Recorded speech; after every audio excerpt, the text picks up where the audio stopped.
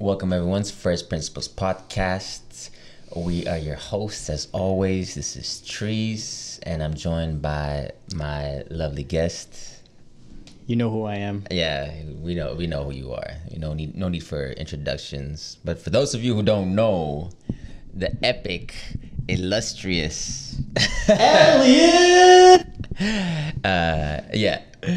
Anyways, this is the First Principles Podcast where we break things down from the ground up. So today is the episode where we took a look at a recent documentary that was released by Michael Moore and another a friend of his. What was the other guy's name? The other guy's name was Jeff Gibbs. Jeff Gibbs, right. Michael Moore and Jeff Gibbs, they've been a team for many years. They've done a lot of work together.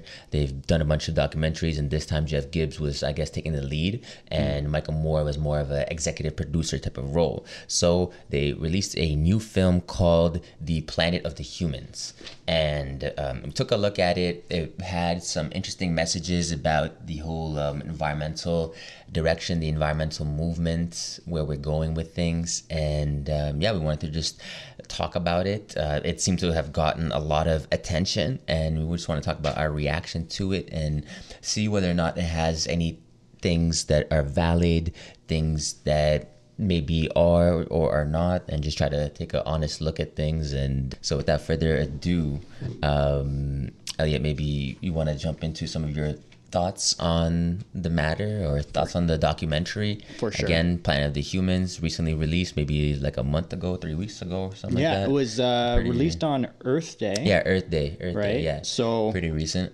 about a month ago, about that. And I think it was primarily or only shown on YouTube. And it's at Right. 8 million views, which caught my attention. Right.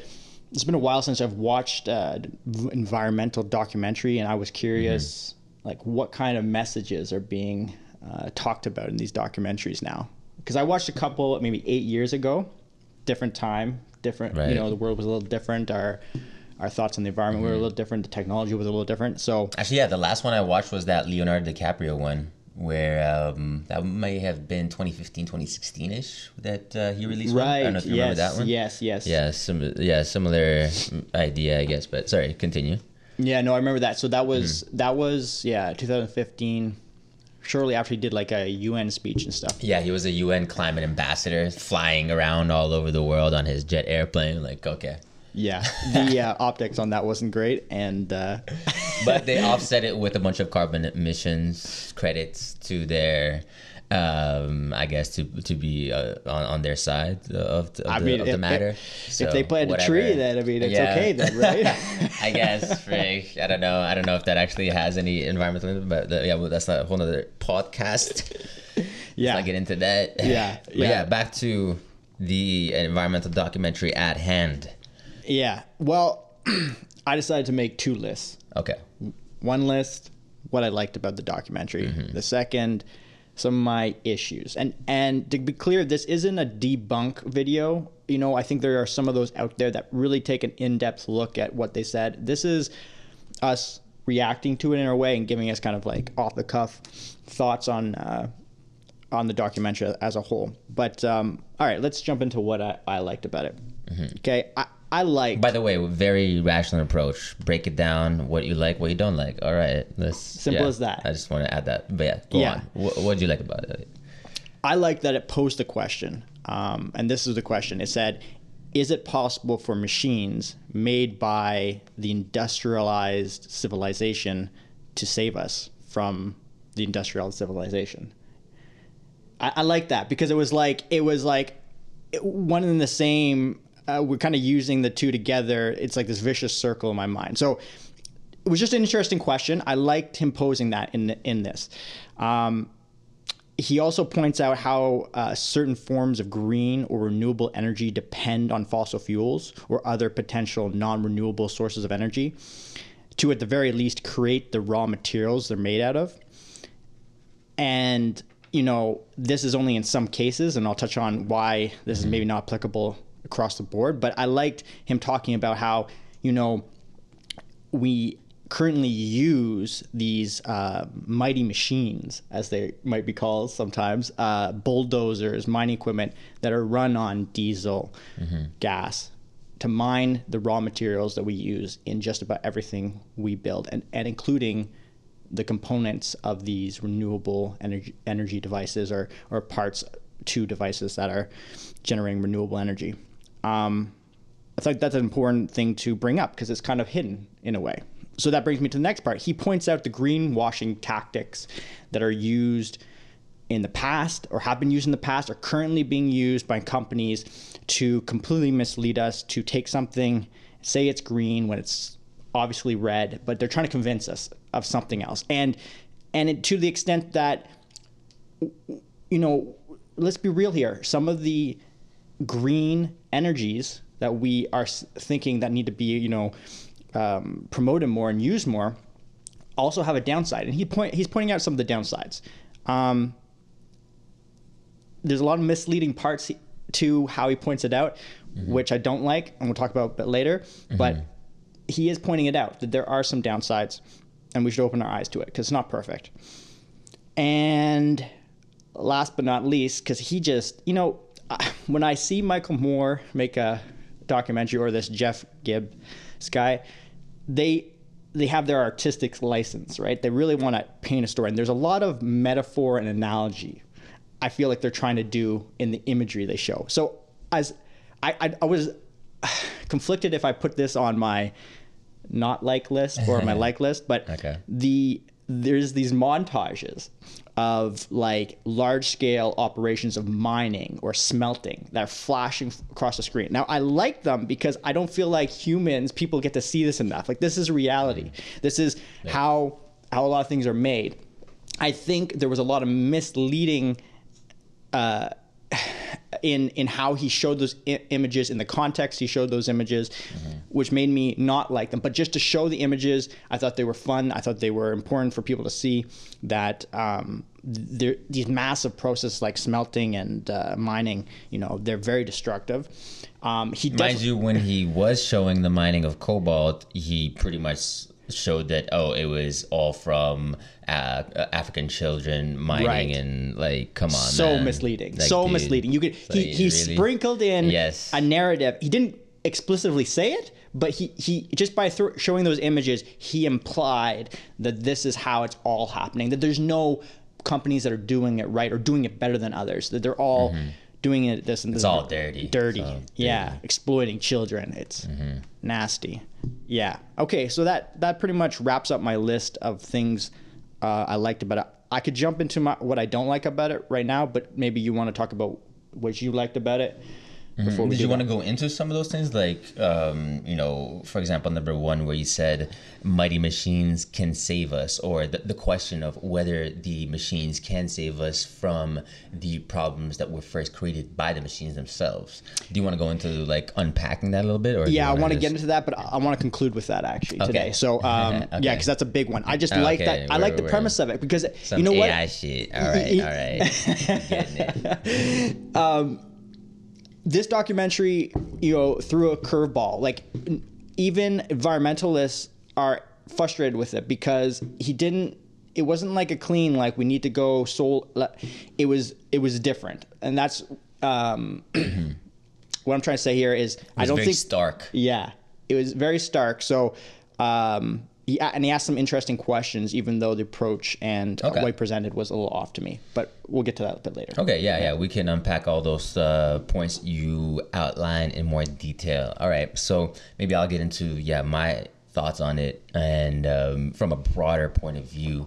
And I would say overall, this movie, like you said, does touch on certain things that I think are really important. And for example, for me, the things that I did like where he talked about the sustainability of groundwater reuse and, you know, considering how that's something that we are much more knowledgeable of just due to the exposure of it. We've read a lot of material related to these subjects, we are aware that these are things that do need to, be considered, because the rate at which we're taking out water from our groundwater resources is greater than the rate at which they're being replenished.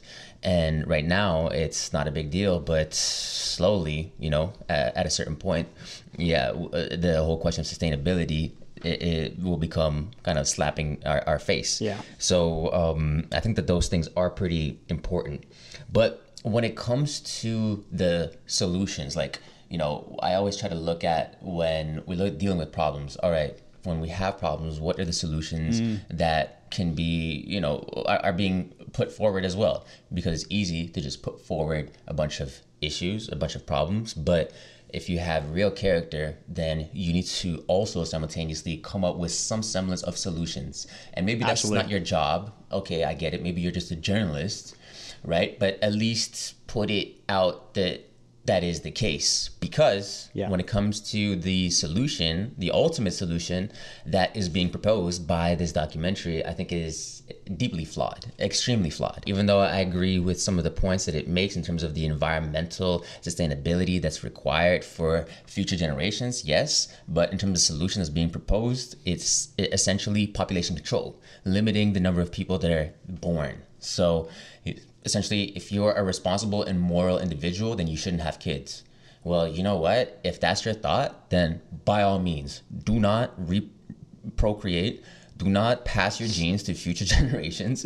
And by all means, we'll have less people like you. So thank you. That's a great solution for people like you. Yeah. But from my perspective, the way that I see it is that the more people that we have that are living wealthy, then the more people that we have that are contributing their brain power to these solutions. And that's a real thing that people need to consider. So that's the ultimate argument for me when it comes to looking at, well, okay, we need population control, we need less people. Well, when you also consider it from the opposite point of view, when you have more people but that are enriched, right? It's been shown that after a certain point of GDP, once you have a certain amount of money that you're making, they're no longer concerned about meeting your basic demands, right? It's like that we all know that pyramid of basic demands that any individual needs, where first it's your shelter, food, water, and then once you have those basic things met, then it comes to those deeper psychological needs: love, relationships, community, fulfillment, passion, those types of things. And those things occur when we have more money, when we have higher GDP. So to me, it's not necessarily limiting the number of people, but it's encouraging more people and then making them richer, helping them to get richer so that they can contribute to solving the problem. But again, if you were to point out to this guy, if you were to say that to this guy, okay, how do we make people richer? Okay, well, we use the markets, the greatest driver of economic wealth in modern history, or that we know of. And he would point out, this individual, Gibbs and Michael Moore, because he's co-signed it, are saying capitalism would not lead to that. Capitalism has actually been the detriment of the green movement. Capitalism has led to greenwashing. Good point. That is a great point. I definitely agree that greenwashing is a thing, and we need to be mindful of that, because freaking large corporations, they see a movement, they see a wave, and what they'll do is they'll hop onto it and, oh, we have green products, this, but it's like when you look into it, it's not green, quote unquote, at all. Yeah. By any metric or definition except some arbitrary one that they chose to use. So that is definitely a thing. But again, when it comes to capitalism as the greatest driver of wealth, that is undeniable. And to quote this movie, it literally said, capitalism is a cancer. Capitalism is a cancer on the planet. So when you're looking at it from that point of view, then it's tough to really have a discussion. So I'm going to touch on one of the things that you pointed out, even when it comes to the mining, right? The shots of the mining. It's, he's criticizing, for example, Tesla, electric vehicles. Oh, well, you know what? You have to mine for the raw minerals in order to create the batteries that those electric cars run on. True. 100% true. Mm-hmm. You know what else requires that? how about the camera that you use in order to shoot this movie? How about the computer that you use in order to produce this movie? How about you take a second and pause and consider that you being able to shoot this movie, produce this movie, has originated from a mining process? You ignorant fool. Okay? So if you wanted to not produce a movie, okay, yeah. How do I even say this? It's like you're criticizing literally the thing that helped you produce the movie. Like you're shouting at the people that helped you make your movie. Like, come on, man. Like really? Like really? Well, it goes, but goes back. It almost goes right back to that first question, though. The first question is can we solve the problems of an industrialized civilization with the tools of an industrialized civilization? But in this case, it's like, can we warn people about the problems of industrial civilization without using the tools that are generated by it? You know, there's all these hypocrisies there. But what I wanted to bring up there was you started off by saying how important it was to provide solutions. But even if you can't provide solutions, and maybe the rule of journalists and documentarians is not to do the solutions part. Okay, and maybe they didn't want to go and interview the experts who might have solutions. Fair enough. I think that the biggest issue I had with this film was they didn't even do a good job at fairly defining the problems. They chose to, create this, problem scenario based on cherry-picked items, and then didn't even give it the time of day to do the research on them to put them in a fair light. And I will get into some of those biases I think that exist there when I talk about the things I didn't like about it. But I wanted to say that was like, okay, you know what? I was so disappointed by the conclusion and the solution, which I want to talk about at the end of this, because I think the whole thing about population control, which seemed to be the underlying message, overpopulation, there's a couple. I've actually typed verbatim the ending part because I want to break down some of the things he says in there. But okay. I think that you pinned down one of them, and that was good. Yeah, should I get into what I didn't like about it, or did you want to say something there? Yeah. No? Jump in. Okay.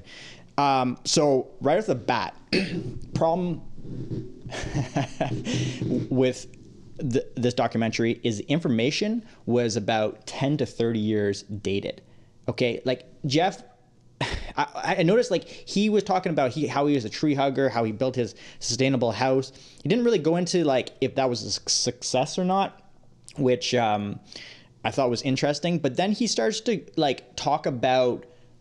shit on solar and its capabilities, but he's talking about it like back in the 90s or early 2000s. And then like he continues to build off this old footage. And the efficiencies that they quoted for solar were much lower than what's currently available. Which makes no sense to me. Like, at least if you want to talk about, where solar started at and where it's going, I mean, it came out in 2020. At least if you have the footage from the past, you could narrate over and explain how that has changed now in the present day. But he didn't do that. So I was left with his, like, almost like this was a project he'd been sitting on, maybe made it like 10 years ago. And then he's like, what? Now's the time. I'm going to put this together now. Legit, actually. It did have that feeling. Yeah. So, and then I was playing around with this idea that I was like, okay, what if the documentary, is not maybe factually correct, but does it contain enough metaphorical truths that might lead the environmental movement in the right direction? And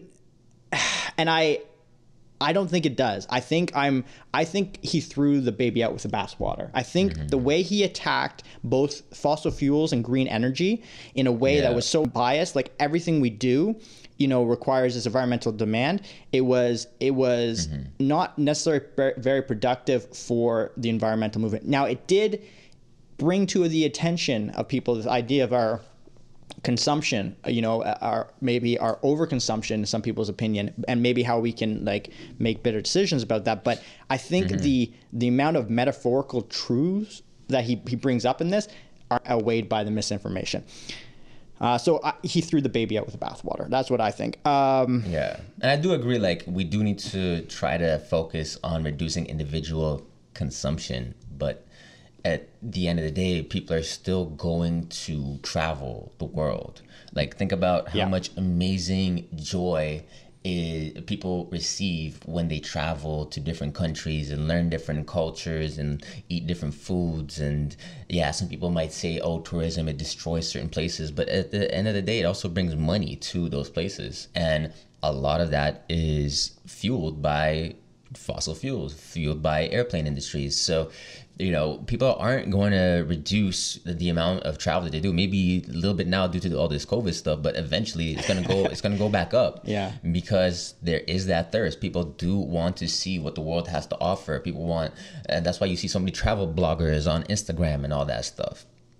So that's 100%. And I wanted to say what you were saying about the technology stuff, I think is 100% true, that they weren't being honest with what the currently available best technologies are. For example, they didn't talk about scrubbers that are used for incinerators. So when you have the combustion that takes place, these scrubbers, they will capture those exhaust gases within certain liquids.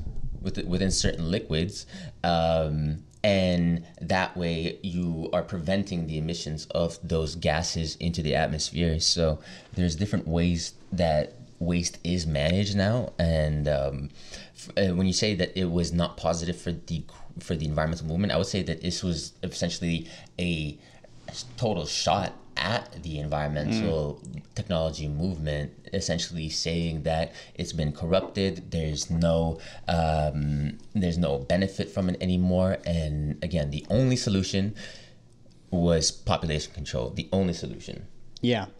One thing I wanted to say was, I think we know. We actually need to look into this more, and maybe we do a whole podcast on this. But the podcast might look like, what do we imagine the energy resources, our energy grid will look like in the future? Like, what kind of proportions of renewables will be, and what if we're using still fossil fuels, how much is it realistic to say how much carbon capture can actually be on them? Because there's problems with carbon capture. There's a lot of things we haven't gone into about it being implemented, and I can imagine a scenario where if we just went full head and didn't reduce carbon, fossil fuels like coal plants and stuff like that, and just said we're going to slap carbon capture on all of them, there's probably going to be issues with that. So there are solutions. We understand that this is a nuanced, complex decision, and somewhere is a hybrid system that can probably generate the optimal forms of energy that we need to maintain what in this current state of demand and into the future. But that's outside the scope of this right now. But I just wanted to clarify that, like, I know we've brought up scrubbers before in the past, and they're not the magic bullet necessarily for all things when we understand that. But here's the issue. He doesn't talk about some of these nuanced things. Like, he will shit on coal plants and saying how natural gas, they shut those down for natural gas. But he won't go into why is natural gas a little step better? Why is it that when you, when you start to burn methane, which is predominant gas in natural gas, why is that better than coal for the environment? And yeah, natural gas isn't ideal, and leaking methane because it has a higher, greenhouse gas potential is bad, and it's not ideal, but it is a step better. But he doesn't really talk about why it is. And then he'll go on and say something about these, I don't even know what they're called. What are those, like concentrated solar plants? I think they're called concentrated solar plants. Okay. I don't know too much about these. I think maybe they are a bit failed in some attempts, but solar, he doesn't talk about, solar could look really different when it's mounted on everybody's roof mounted solar, he doesn't talk about the latest, most efficient ones. Like, I think the, one clip he shows about the efficiency of some solar panels was like around 8%, and there were these flimsy ones that the guys were showing. And he was talking about how many the area required is massive to house these. Well, first off, they're way more efficient nowadays, like up in the 80s, I believe, percent efficiency solar panels. High? I think they've gotten much higher. Oh, yeah. I might be wrong. And I was wrong. Although the average efficiency of solar panels today is higher than the 8% efficiency of the panels mentioned in the documentary, average solar panel efficiencies sit around 17%, nowhere near the 80% I mentioned. Notably, however, the most efficient solar panels on the market today can reach around 23% efficiency. And now, back to the podcast. But I think he's really off on that. Yeah, no, it's definitely more than 8%. That's for sure. Yeah, and it was like not even talking about the logistics. Like, mounting. Why would we need to strip a whole? He like almost seemed like he was like, we got to clear cut a bunch. We got to put these things in the desert. What about putting them onto these roofs that we don't use for anything else besides keeping rain? Yeah, and like if you're somewhere in California or somewhere in Arizona, somewhere in that's plentiful with regards to the sun, then that needs to be coupled with energy storage. However, again, this guy pretty much shits on energy storage as well. So right? it's solar panels are bad, windmills are bad, energy storage that's coupled with them is bad. Yeah. These things are all flawed. Well, yeah, guess what? Every technology is somewhat flawed. That's the whole point of progress. You go from a shitty steam engine to a freaking Tesla. Okay? That's what progress is. And this whole notion of can technology be used to solve technology? Can technology be used to solve problems caused by technology? It's like, yes, that's pretty much what technology does. It solves problems. And where did those problems come from? Either from either people didn't know about the existence of this problem, they solved like an unknown demand, or it was something where people needed help, but it's a problem that needs solving. Yeah, okay, so that logic is so flawed, I'm thinking about right now, because here it is. You have very primitive man. Maybe the only technology is the wheel and fire, okay? Well, what else is still out there? All the problems for survival, all of the disease, okay? Medicine creates problems, but medicine solves so many problems, right? Yeah. The way that we've created structures and the way of getting around, they've allowed us to solve problems with our climate and keeping people healthy. Yes, they've caused problems too. There's a give and take, and it's like there's tons of problems that exist before technology. Technology came about to start solving the problems that exist before we quote unquote call things technology. Even when you look at London during the Industrial Revolution, and it was reported they had crazy amounts of smog, and that was due to all of the emissions from the plants there, because it was a industrial powerhouse. You could see paintings created by Monet and all the great painters depicting London covered by fog. It's very, very prominent. Yeah. Or covered by fog and smog. So if you look at that problem, that was generated by technology, right? And then through increase in better technology, more efficient production, and some of it moving overseas as well, now that issue has been ameliorated or made better. So, I mean, that's one example right there. Technology has helped solve the issue of smog, which at first was generated via technology. Technology always solves issues regardless of what the source is, whether it's from nature or it's an issue created by other technologies. If you look at apps, for example, that's the whole beauty of tertiary or secondary apps, right? You have an issue with one app, there's another app that comes up that supplements that app and then helps you with it. For example, you have a bunch of social media accounts, and there's a social media account manager app that somebody created. So now you can, instead of logging into every single social media app, okay, here's another technological solution to the problem that was created by all of these other social media apps, because you have to spend so much time, right? So the problem is you have a bunch of time that you got to spend. So let's help you out by creating this other app that's going to manage everything. So all that to say is that the problem was created by technology, but another solution came from technology as well. So I'm going off right Yeah. It clearly, struck a chord with you. No, like, yeah. some silly shit, man. This man has no place. Honestly, I'm gonna go off. No. Well, you know what? I think there's more to go off on. Let me read. Okay, his conclusion. So I don't know how long this. It was an hour something. In the last 10 minutes, we get him talking about his thoughts about what he meant by this whole documentary and what some solutions are. Yeah. But let me just go through it, and then we can rip into it. Okay. So he says, now I know this might seem overwhelming. It's the kind of thing we normally don't try and think about. But by not thinking about it, it stands a good chance of doing us in. I truly believe that the path to change comes from awareness, that awareness alone can begin to create the transformation. There is a way out of this. We humans must accept that infinite growth on a finite planet is suicide. We must accept that our human presence is already far beyond sustainability and all that implies. We must take control of our environmental movement and our future from billionaires and their permanent war on planet Earth. They are not our friends.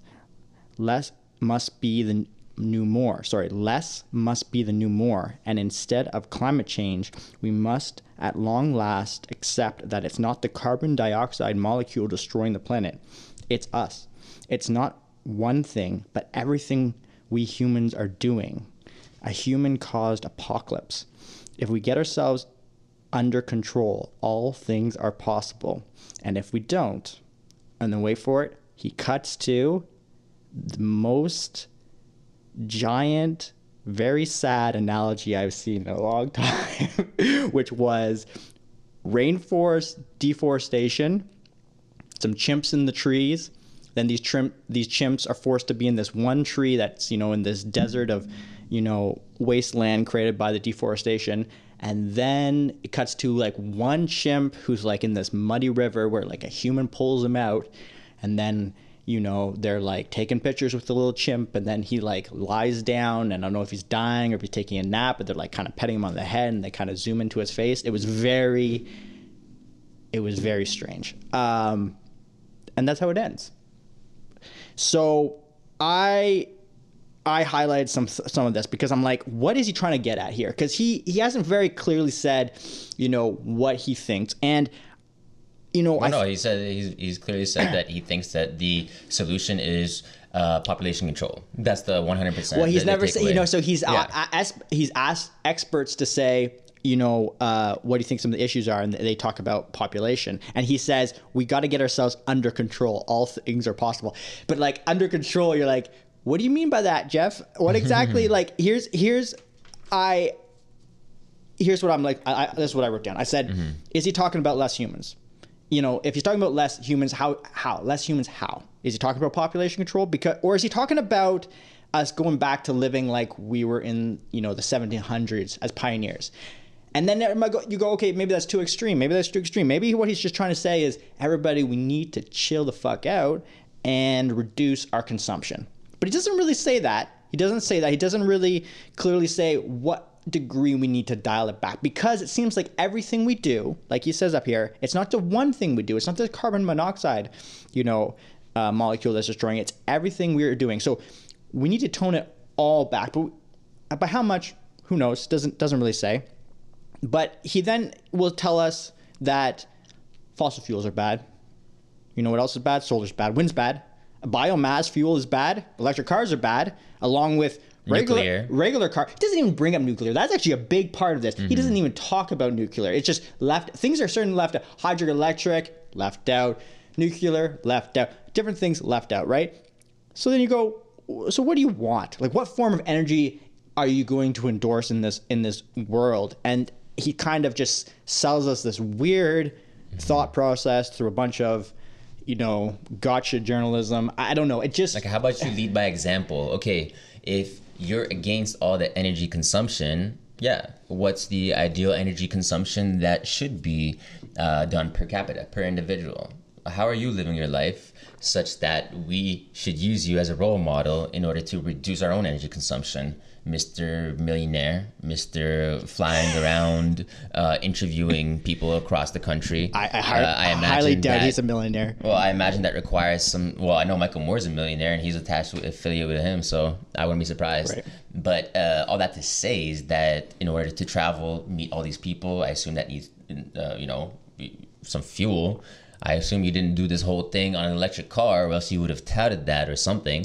But no, you're actually hating on electric cars. And this is one thing that I will say, actually, on the subject of electric cars, is that people say that, it's all mining, it's still required, there's still all the processing. Yeah, that's called mining, melting, smelting, that whole refining process. Remember this one thing. If it's not grown, it's mined. Okay? If it's not grown, it's mined.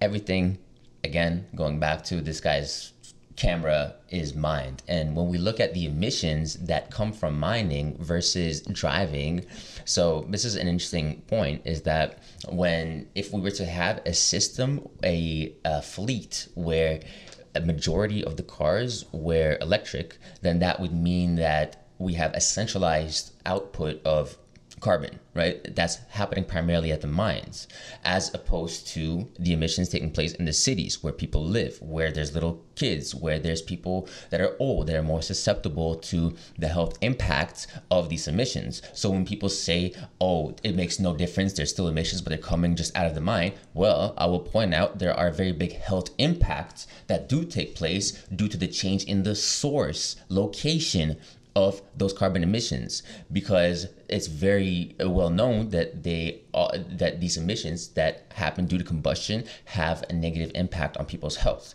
So people in cities have these types of issues that people that are living in the country do not have due to air. And there's some subtleties around that with regards to how things change downwind, downstream of cities. So, but we'll not get into that. But as a rule of thumb, you can say that the air in a city is much dirtier than the air in the country. So again, if we remove all the pollutions, which when you think of each car, it's a small source of pollution driving throughout your city. So we take all that scattered pollution and concentrate it in one place. For people to avoid the value or to ignore the value of that in terms of our health impact, I think is disingenuous to the to what it means, actually, because these are very measured and real impacts, the health impacts that do occur due to driving and the combustion. And so I think, it's pretty irresponsible to keep that side of the discussion out of this whole conversation. You know what I'm thinking, though? I think Jeff Gibbs here's what I'm just speculating here, but he clearly doesn't like capitalism. Okay. Yeah. And he seems it's like cancer. Disgusting, right? And he doesn't like this industrial world. He thinks he's been duped. He feels like the American people have been duped, and maybe personally he's been duped by greenwashing to believe something not. And he wants to bring this to the attention of people that there's some fuckery afoot here, right? But I think he is a man that is deeply,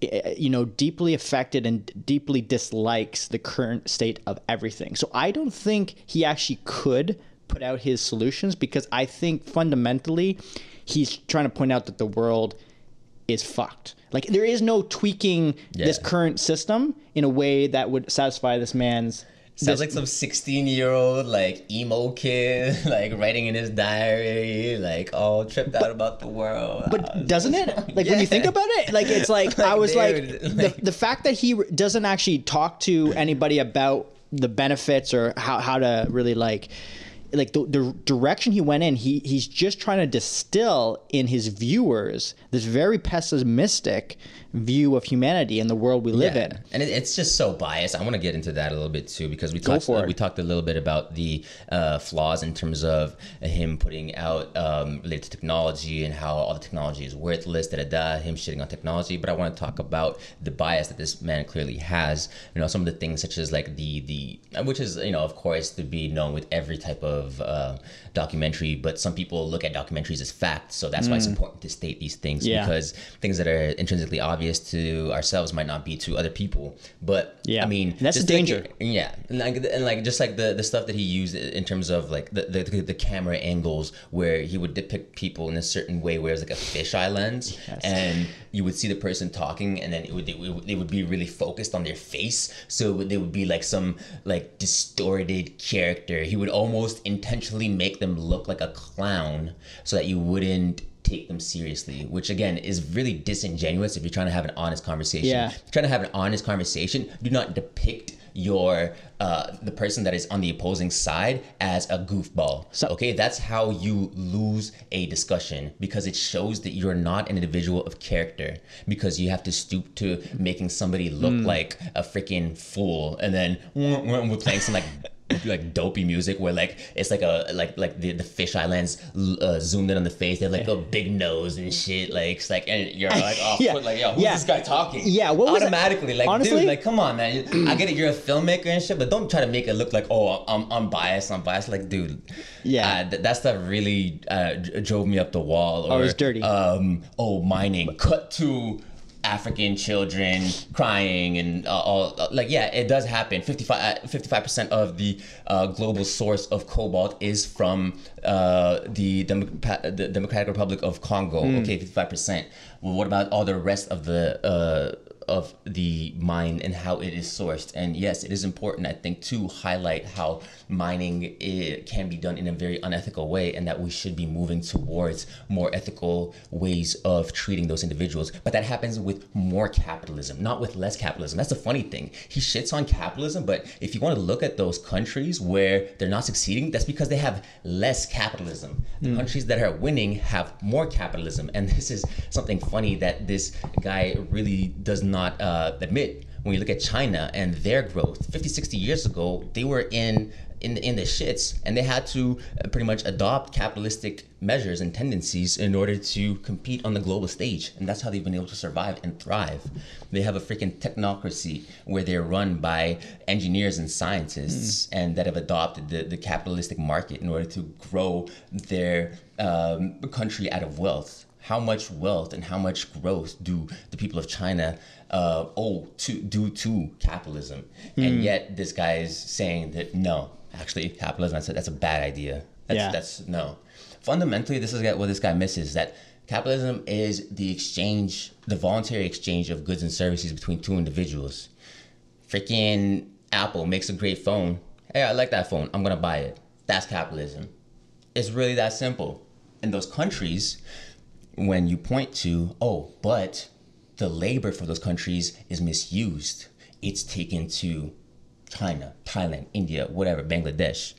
You know what the solution is? More capitalism in those countries, because that means people would be able to exchange their labor for a fair wage.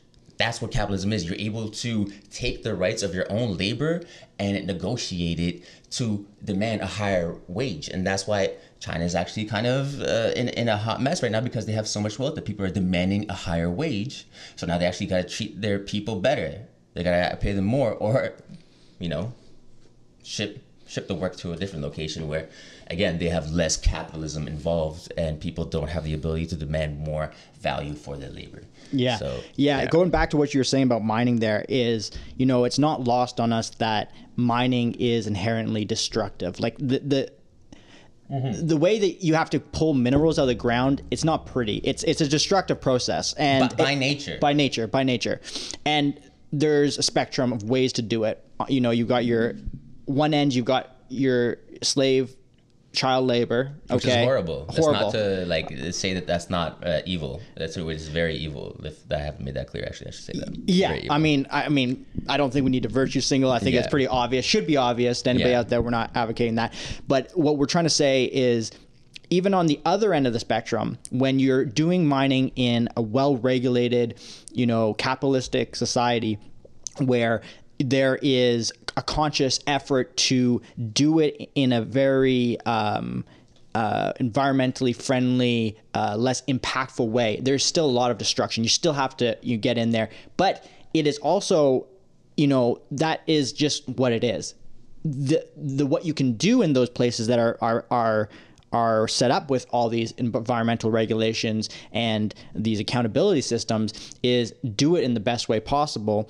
And Canada's making a move towards that. Canada's actually doing a very good job in trying to move mining towards more environmentally sustainable practices. So there are countries and companies that are trying to do ethical mining. That, I mean, it is starting to become a thing. Mining does have a history of very shady business. This is 100% true. But to ignore the fact that there's been improvements, again, you're not having an honest discussion about the true nature of things. You're painting things in this doom and gloom and horrific, and why don't we just all go kill ourselves vibe. That's just like, yeah, really whack. Yeah, that was a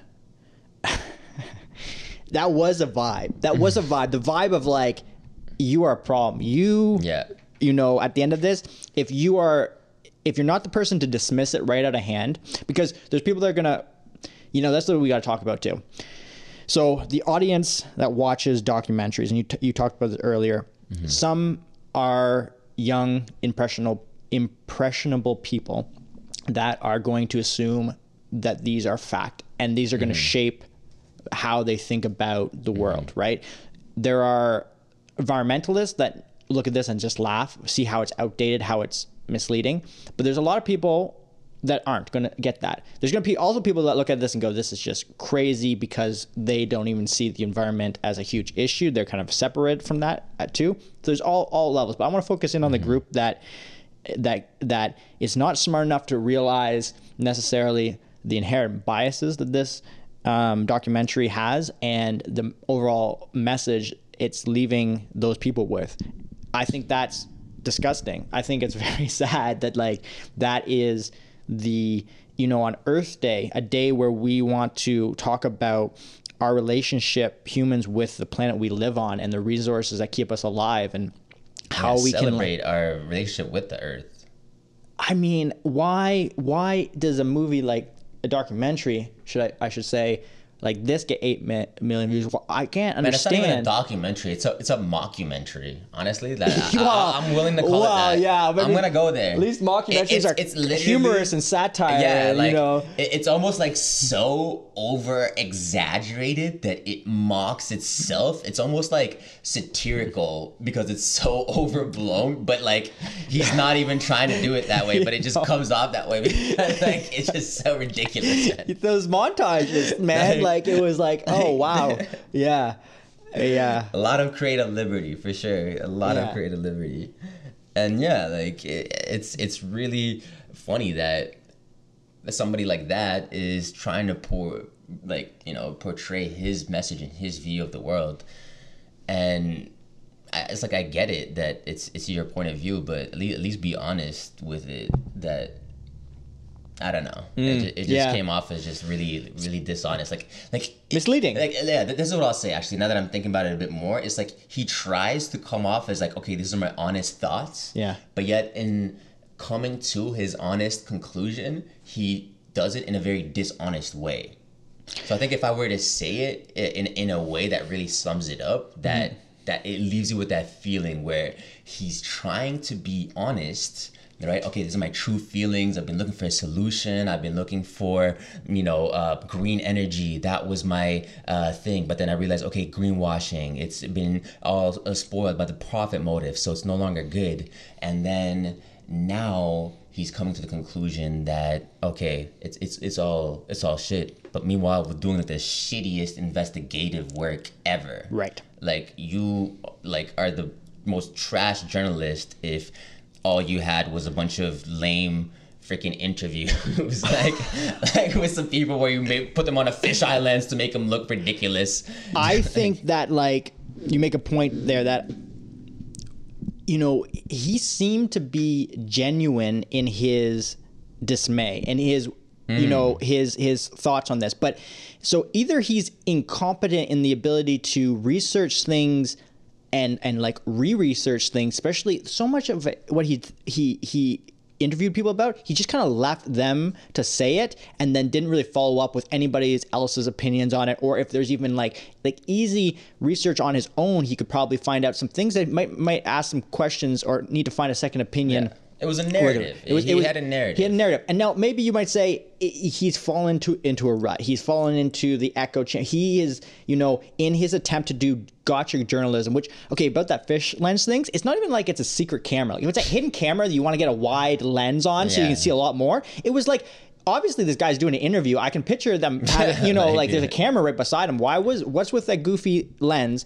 And then also, I get he's trying to expose these fraudulent companies that are greenwashing and do it. But sometimes when he was asking people questions, I got this feeling like he thought every time they didn't have a response was him being like, gotcha.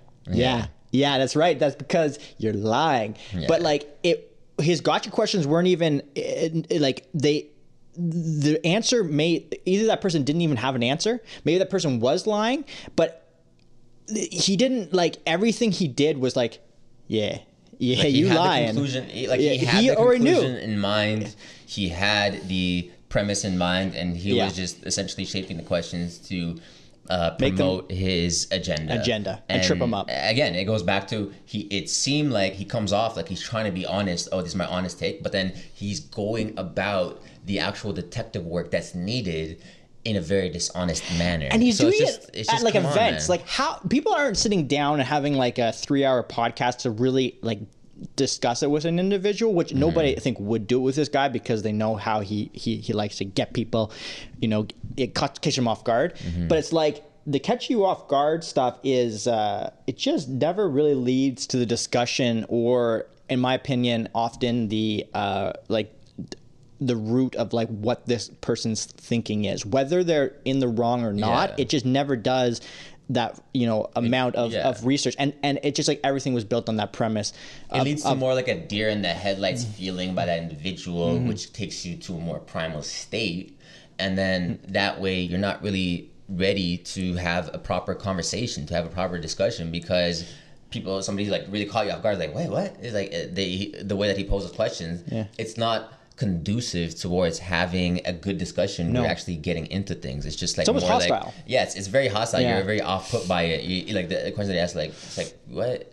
It's again, it just shows that this dude had an agenda and he was just trying to convey it. And so is Planet of the Humans, I don't know.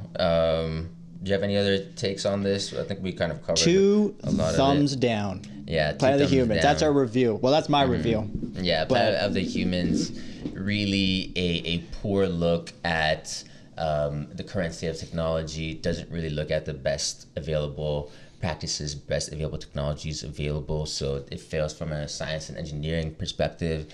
It fails from a investigative journalism perspective because he doesn't try to provide a fair, balanced point of view from different perspectives, but rather, as we discussed, plays a gotcha journalism type of game where instead of having a deep discussion on the nuances of these complex subjects, because these are complex subjects, he just asks these basic questions that lead people into a more fight or flight instinct, who is this guy? Does he have an agenda?